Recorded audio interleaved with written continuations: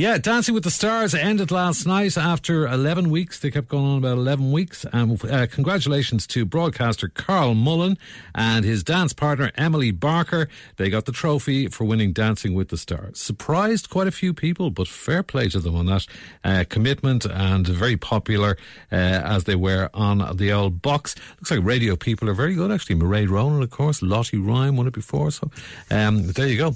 Anyway, and Dancing with the Stars judge Lorraine Barry, she's the head judge. She said she'd be sad for Ireland if the show doesn't come back next year. She said she would be devastated. She said, I can get on with my life and that's fine, no problem. But the Irish public, I think they absolutely love it. I think the timing of the show is brilliant because it's after Christmas. The Christmas tree comes down and suddenly you've got this. And yeah, I know exactly what she means by that. We've watched them all since the whole thing started off, and it's a fantastic show of a Sunday evening at 6:30. So long may it continue. So I'm just going to go to the guys. They are standing by, and let's have a little debrief. Isn't that what they do these days?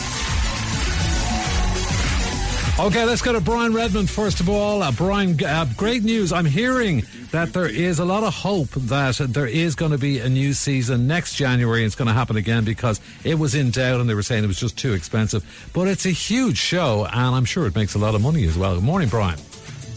Well, let me start by saying this. The recruitment process has already begun, but, and I use this but carefully, okay, we are currently and delicately seeking expressions of interest from relevant stakeholders regarding the next iteration of the programme. That's a good sign, and yeah. As official shop steward of Dancing with the Stars, it is incumbent on me formally to ask you now, Mr. Dempsey, are you interested in putting... Hang on a second. In putting your name forward into a provisional participatory agreement for next year? I have been in a provisional participatory, which I would imagine is about 150 people grouping before, and I've always said, no, I get tired watching it because the amount of work they have to put into it, I just wouldn't have the energy. I just don't think in that case, enough, you know what? Well, in that case, this is my second, but like the Ice Bucket Challenge, should you not wish to participate yourself, ideally, who would you like to see do it? And we will pursue the named individual like the Criminal Assets Bureau. Pamela Joyce. She's going to be doing the Late Late Show as well. She might as well do Dancing with the Stars.